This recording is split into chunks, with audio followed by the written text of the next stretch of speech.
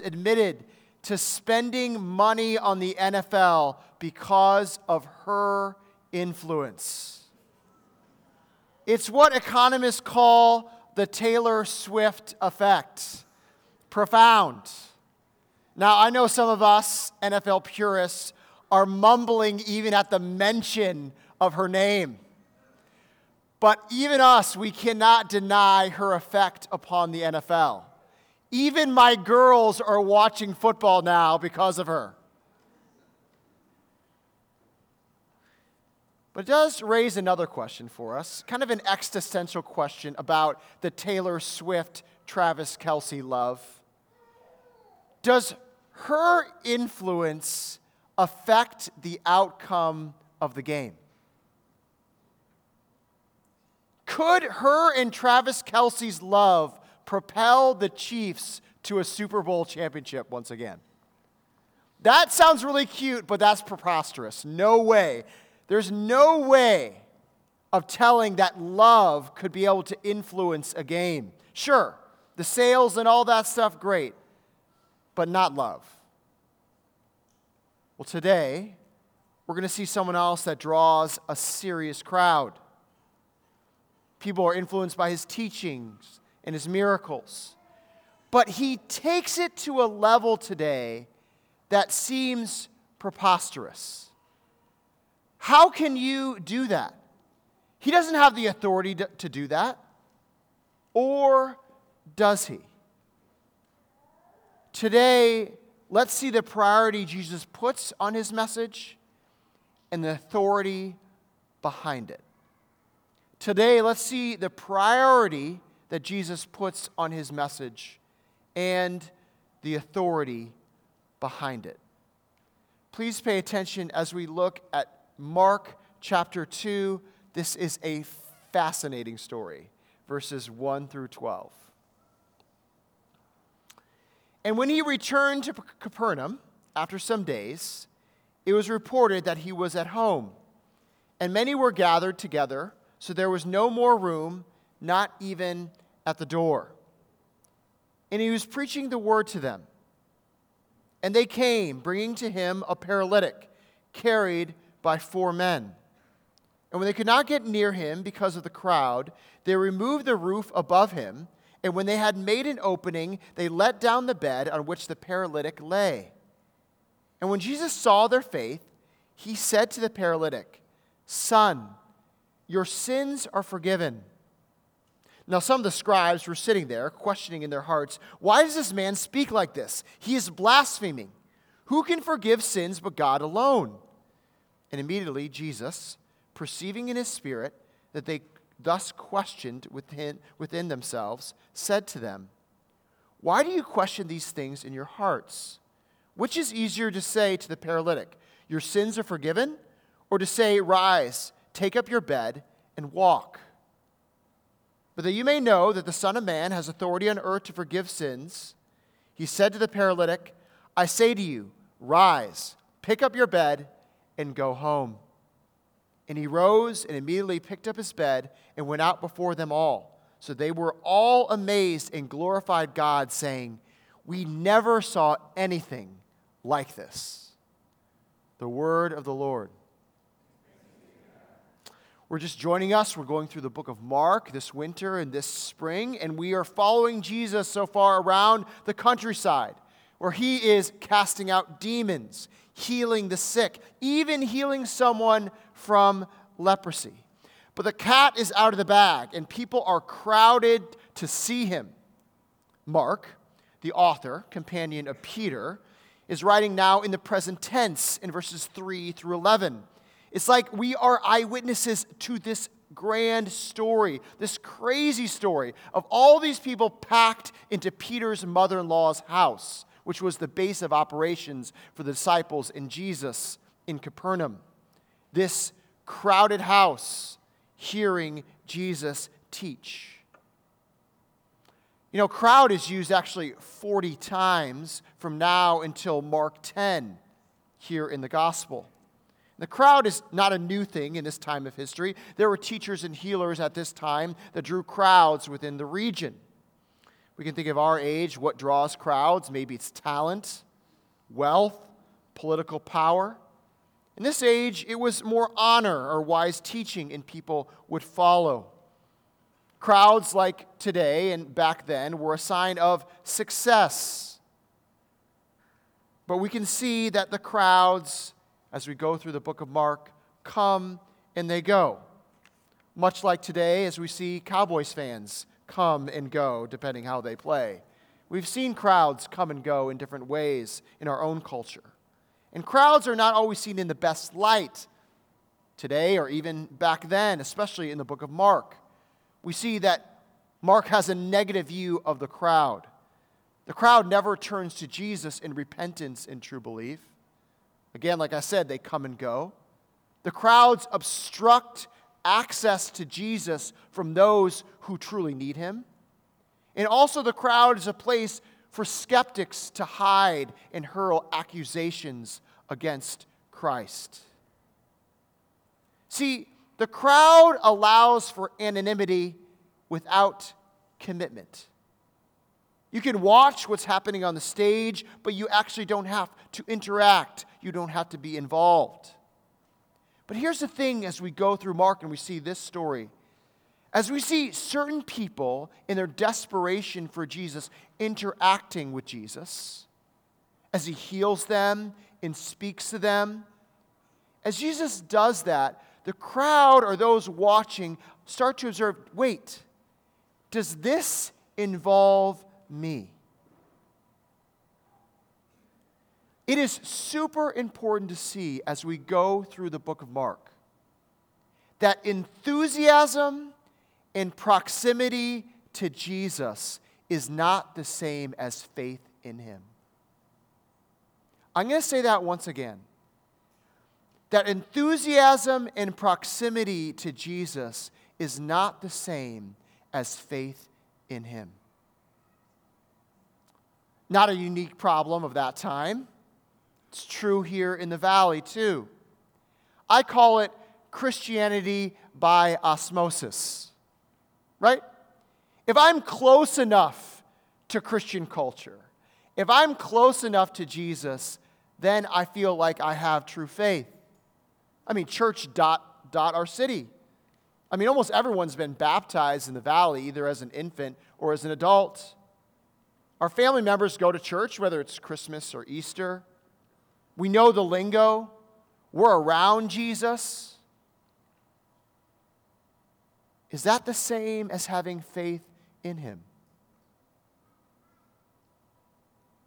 It's more than just being part of the crowd. It's breaking through. Do I dare say it means breaking through the roof and being lowered to his feet? This story is so good. You just can't make this stuff up, right? It's just so profound, right? It's mentioned in Mark and Matthew and Luke, all the synoptics. And what you have here is, again, you're picturing yourself as eyewitnesses as this in the present tense. Could you imagine you're sitting in this house, right? Maybe you're sitting on the ground, and all of a sudden you feel this dirt falling on your head. And you're like, what is going on? And you look up, and you see there is a hole being cut in the roof, right? And all of a sudden, this man is lowered down from the roof onto the ground in front of Jesus. How many questions must be going on in your head during this kind of event, right? So much. One, maybe destruction of property, right? Like, what does Peter's mother-in-law think about what's going on right now, right? Maybe the next thing, like, you're watching Jesus, like, what's his reaction here? And you realize he's not agitated about what just happened. Maybe you're thinking, these 4 guys that did this for their companion, what love they must have for their friend. That they would do this, that they would be next to Jesus. How about just the desperation of this paralytic man? And I think more than all of this is this building anticipation as all of this is unfolding, As you're watching Jesus, and this man is in front of him that's paralyzed, and you know that Jesus has healed people, he has healed someone from leprosy, you're like, okay, what's he going to do here? Right? And that's what makes this story so crazy. Jesus does something that you just do not expect at all. He says, your sins are forgiven. I mean, you guys should be like, Jesus, read the room, bro. Have some tact. You know what this guy needs. He's paralyzed. He's desperate. He's gone all the way to the ceiling, done all these things. His legs can't function. Help him. And you say, your sins are forgiven?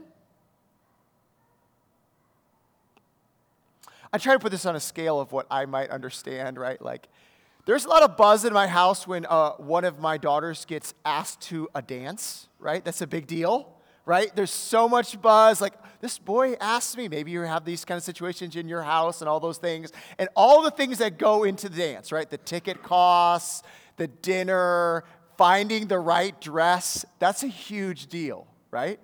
And all the girls are getting really excited about this, right? And the buzz comes to me, right? And what do you think is the question that's asked, right? Dad, can you give me some money for the dress? And there's anticipation as all the girls are like, okay, who's Dad he's gonna shell out, right? Imagine if I said to my daughter, I said this in response, I love you. That's not the response we want, right? I love you is not the response. We want the money for this. Do you not realize the priority, Dad, right now is that you would give us cash? Jesus, do you not realize the priority right now is healing? But is it? Well, we know the end of the story, right? We know that Jesus actually heals this man, right? That he's restored. And we've talked about this, that is incredibly important. That we are not simply souls, that our bodies are nothing. Instead, when we get to heaven, we'll have restored bodies, resurrected bodies, that the body is not a bad thing, that Jesus is in the business of restoring our bodies, that creation is valuable, the physical world is valuable, that the earth simply is not going to go away, but there's going to be a new heavens and a new earth, that creation is good. So it's not like those things are not a priority, that healing, physical healing is not a priority, that the physical world is not a priority. But I think Jesus, what he's saying is the top priority for all these things to happen is restoration between God and man. That the relationships between us and God would be restored. Even after the paralytic is healed, he will one day get sick again. And he will eventually die. That is true for all of us, even if we're healed. One day we will get sick again. One day we will eventually die. The priority is much deeper. Here we are, in one of the richest nations in the world, in one of the wealthiest times of history, where life expectancy is at what is greatest, infant mortality is low, where we have so many options, where we can go to Woodman's and we can travel 2 aisles of cheese. We have option after option for our children or whatever it might be. We are busier than ever. But we seem to be worn down.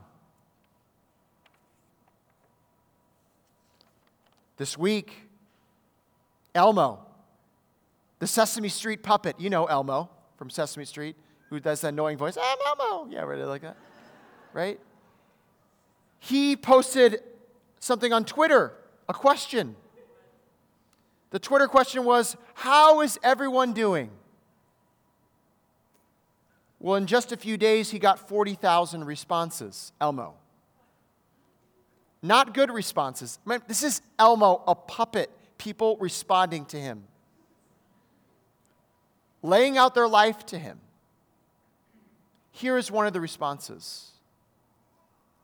Every morning, I cannot wait to go back to sleep. Every Monday, I cannot wait for Friday to come. Every single day and every single week for life.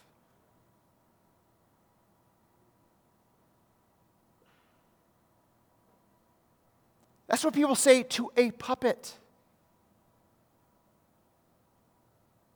As we look at the paralytic, we must see we have a similar situation. Many of us fail to see that this man being brought through the roof is us.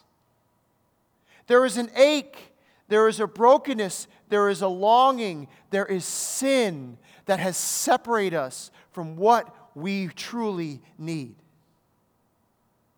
And Jesus is calling out to this man, son, calling out to you, daughter. The priority is the separation between you and the one who created you, who knows you. And he's calling you to something. Restoration.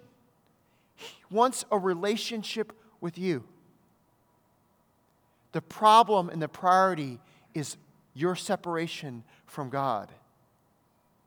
A sin that goes deep into the very nature of our soul and our being, an ache that can only be restored by us being in right relationship with the one that made us.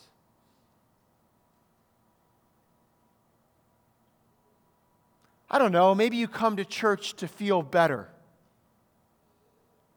For friendships, for counsel, for okay coffee. I don't know why you come on Sunday morning. But here is the great physician. He's not saying those things are not important, but he's saying the priority is healing the distance between him and you. That's the priority.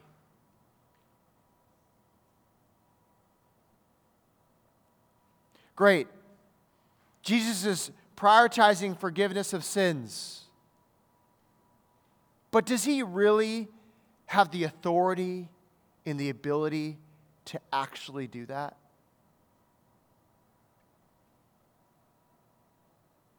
Like, think about this. Does this character in history who we're reading about, who everyone has ideas about who Jesus is, everyone has, usually positive opinions about Jesus in our culture, does he actually have the authority to forgive your sins?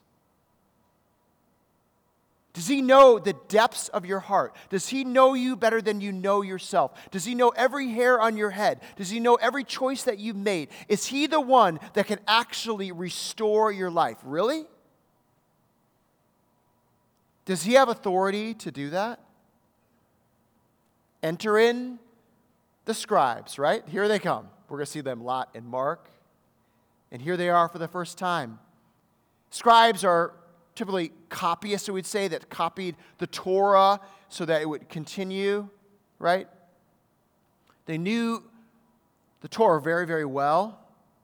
We could see them kind of the lawyers of that day. And like any good lawyer, they're good at being skeptical, debating.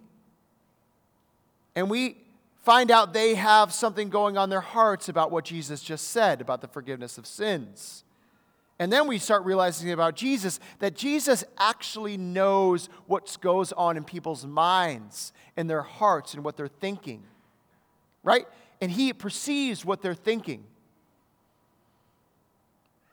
What's their problem? Their problem by Jesus saying forgiveness of sins is that he is blaspheming. This is something he's charged with quite a bit in the book of Mark. It's actually what his charge is that sends him to his execution: blasphemy. What is so wrong about this statement that Jesus says, your sins are forgiven? The scribes say, well, listen, no one but God can forgive sins. I mean, even the high priest can't forgive sins. And when they do forgive sins, it's through the atonement, not through themselves. Who does this guy think he is? When you sin, you've sinned against God alone. For him to make a statement like that is just absurd. Imagine Mark Frost, one of our elders, maybe he goes on a robbery streak downtown Appleton, all these banks, right? And then he takes the money and he blows it on vacations or whatever. The money's not coming back, right? And they find out that he's the one that did it. And the Post Crescent comes to Emmaus Road and wants to ask about this elder, Mark Frost. And they interviewed David, because I'm not going to get interviewed, so David gets interviewed. And David says, Mark Frost is forgiven. Now, if you're anyone that had money in the bank or those that had been defrauded by him, you're like, wait a second, how does David have the right to do that? Is he going to pay me back? Is he a judge? What right does he have to forgive Mark when he's done something against me? In the same way, what right does Jesus have to forgive sins when he's not the one being sinned against, unless? See, the scribes have put together what Jesus is saying about himself. If sin is ultimately against the creator of the universe and how we're supposed to live, and Jesus is saying he has the right to forgive sins, Jesus is claiming a great thing, that he is God himself. Maybe you have discussions with friends about the Bible, and sometimes I have this, people say, well, where does Jesus claim to be God? Trying to be very patient when people say that to me.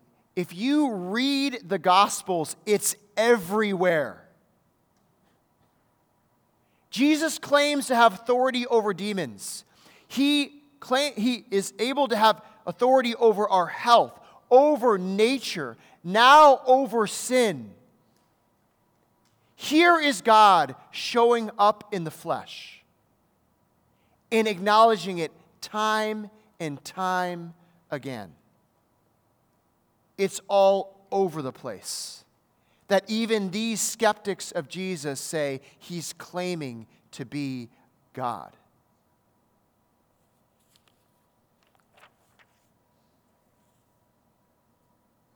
Well, Jesus turns back these thoughts back on the scribes and asks this very, very good question.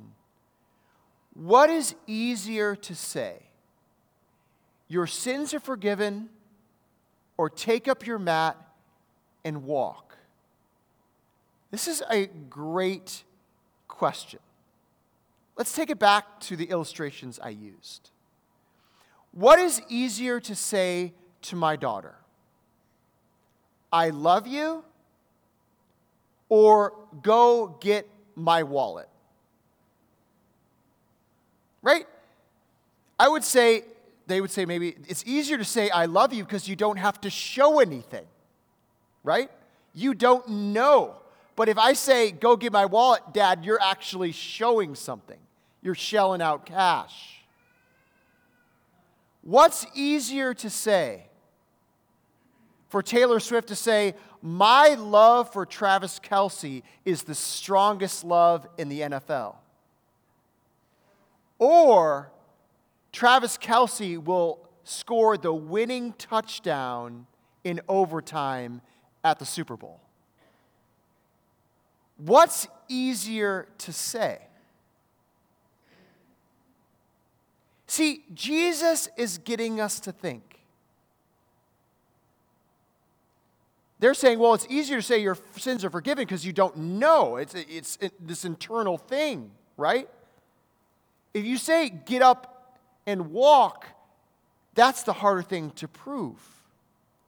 Please hear this point. Jesus telling the paralytic to get up and walk shows that he has the authority to forgive sins, which is actually the harder thing to say. My giving money to my daughter for a dress shows that I do love her. And the greater thing is me loving her than giving her money for a dress. That Travis Kelce scoring the winning touchdown at the Super Bowl, I don't think it's going to happen. Shows that maybe there's a love that motivated him to such performance. See, it's no coincidence that when Jesus tells the paralytic, rise, it's the same language at the end of Mark used for Jesus and his resurrection. Healing this paralytic, rising from the dead, proves that he has the ability to forgive sins and reconcile you to God. That he has the ability to cure the most important thing, your broken relationship between you and God. And Jesus then uses this language, but that you may know that the Son of Man has authority on earth to forgive sins. And good thing we just went through the book of Daniel, but here Jesus is referring to what Daniel 7 says, this language, the Son of Man. And what did we learn about the Son of Man? That Daniel said one day the Son of Man would come. And what power would he have? He would have dominion and glory, and his kingdom would reign forever, ever, and it would never be destroyed. Jesus is saying, I am that Son of Man that is ushering in a kingdom that will never end, that has dominion over all things and all people and over all of your lives. That is who I am.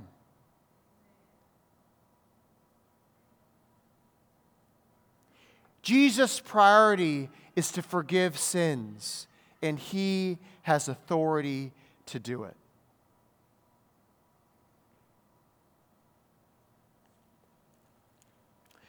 In Lake Fenton High School in Michigan, there was a sophomore in high school. His name was Eli Florence.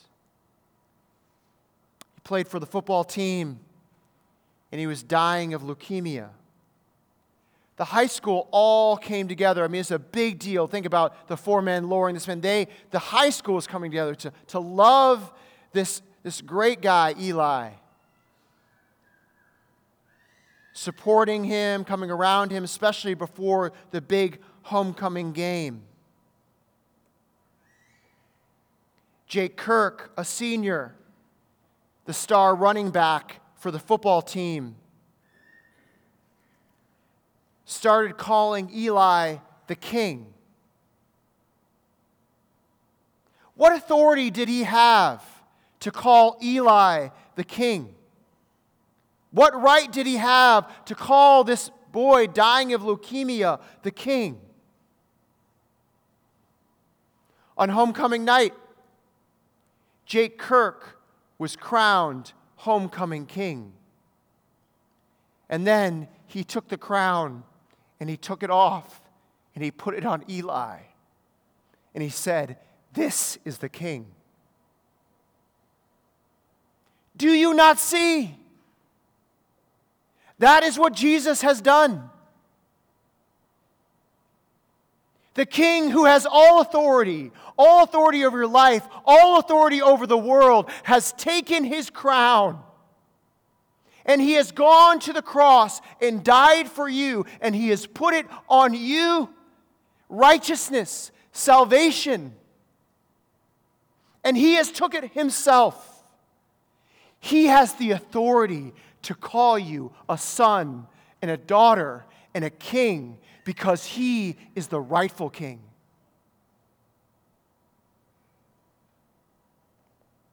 our sins can be forgiven. It is His priority to do so, and He has the authority to do it.